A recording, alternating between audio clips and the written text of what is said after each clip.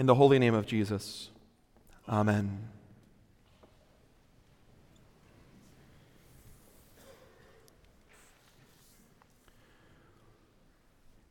In just a few moments, our foreheads will be signed with a cross made of ash. This annual ritual may seem like a one-off event, but no, this is the rhythm of the Christian life. You see, this isn't the first time you've been signed in this way. You were first signed with the cross at your baptism, sealing the Holy Spirit inside of you and cementing you to Christ forever.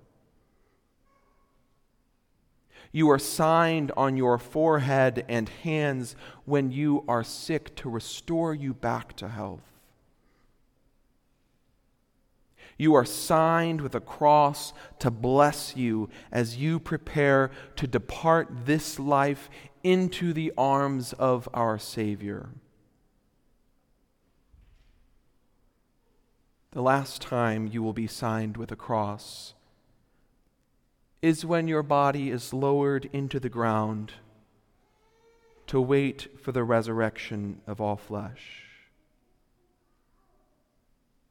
Ashes to ashes, dust to dust, earth to earth, waiting for the trumpets to sound.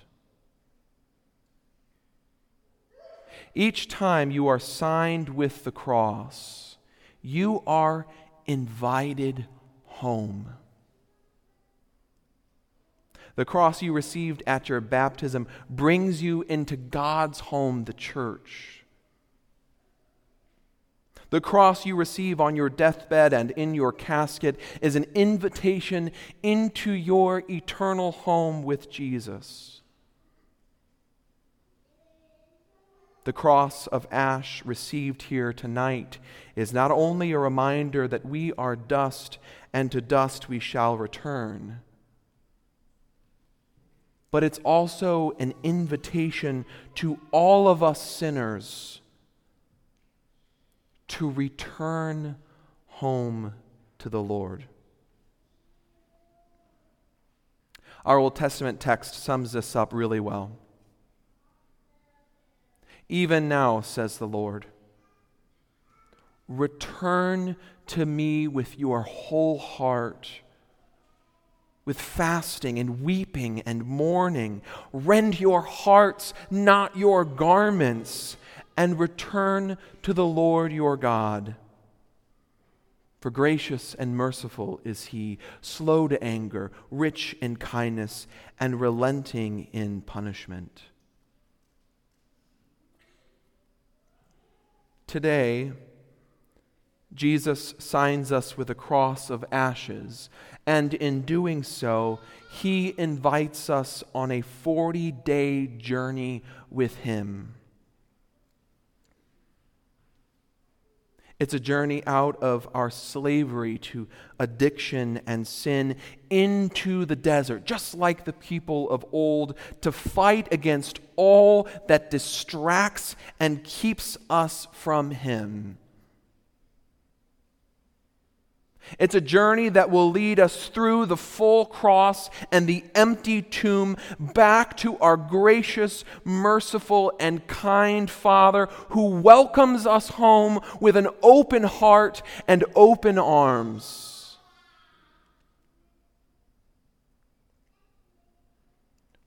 Along this journey back home,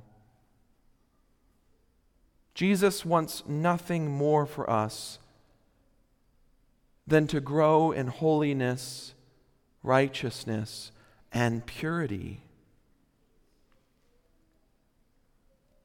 The only way this will happen is if we don't touch the unholy things that separate us from him, but instead touch and be touched by the holy things that pull us closer to him.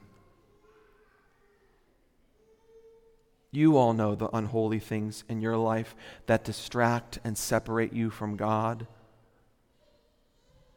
The gossip and the anger, the gluttony and the pride, the self-centeredness, the greed, the lusting, the forsaking of this assembly, the slavery of your schedule, and the God that we all have made our phones.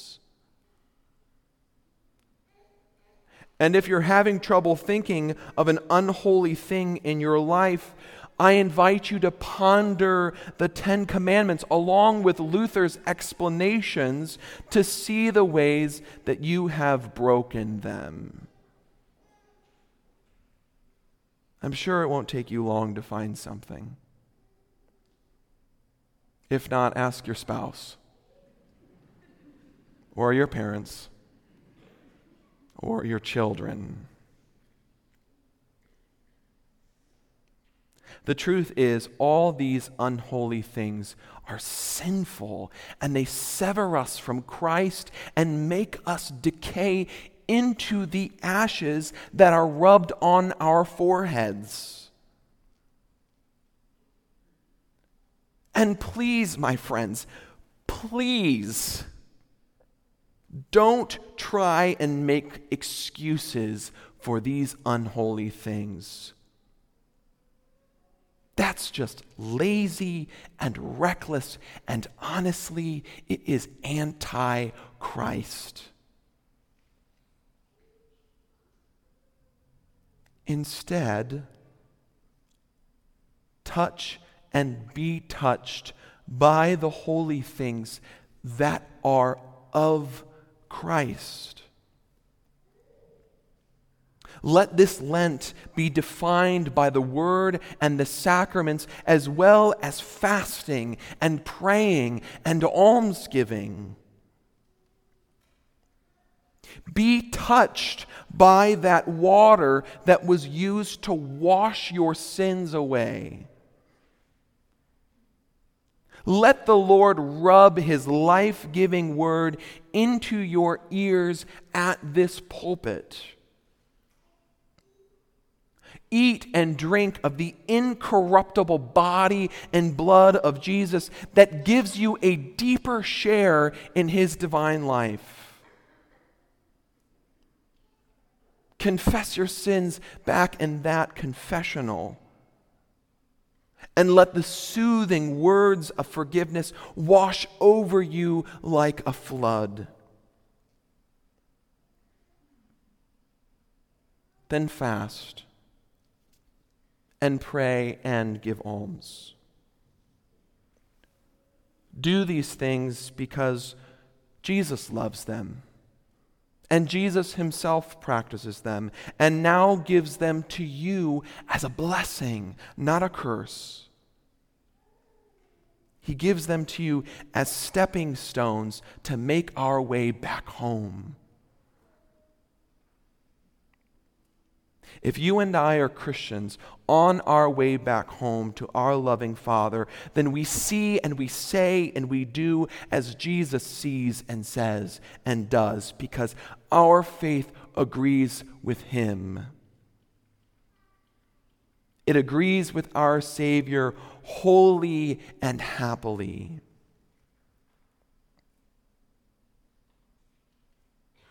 So let us not make any more excuses for our sins and our waywardness from home. Instead, let us come and be smeared with ashes to remind us that these things have been defeated by the power of Christ's cross. Let us be touched by the holy things of God, to be resurrected and to be loved. Then let us begin this journey back home to God as one's forgiven, as one's returning to the place that gives light and life, love and forgiveness. In the holy name of Jesus, amen.